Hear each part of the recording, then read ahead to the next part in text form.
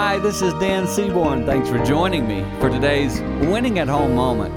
My wife and I were preparing to head out on a trip. We travel quite often together, and on this particular trip, we were driving because it wasn't so far. We had to get on a plane, so we're driving together. And just as we leave the driveway, listen, she said this, "Let's do something on this trip." I'm like, okay, we've been having fun on our trips. Things have been going good. And she said, "Let's do this. Let's not have any big discussions. Let's don't deal with anything really serious." You know what she was saying?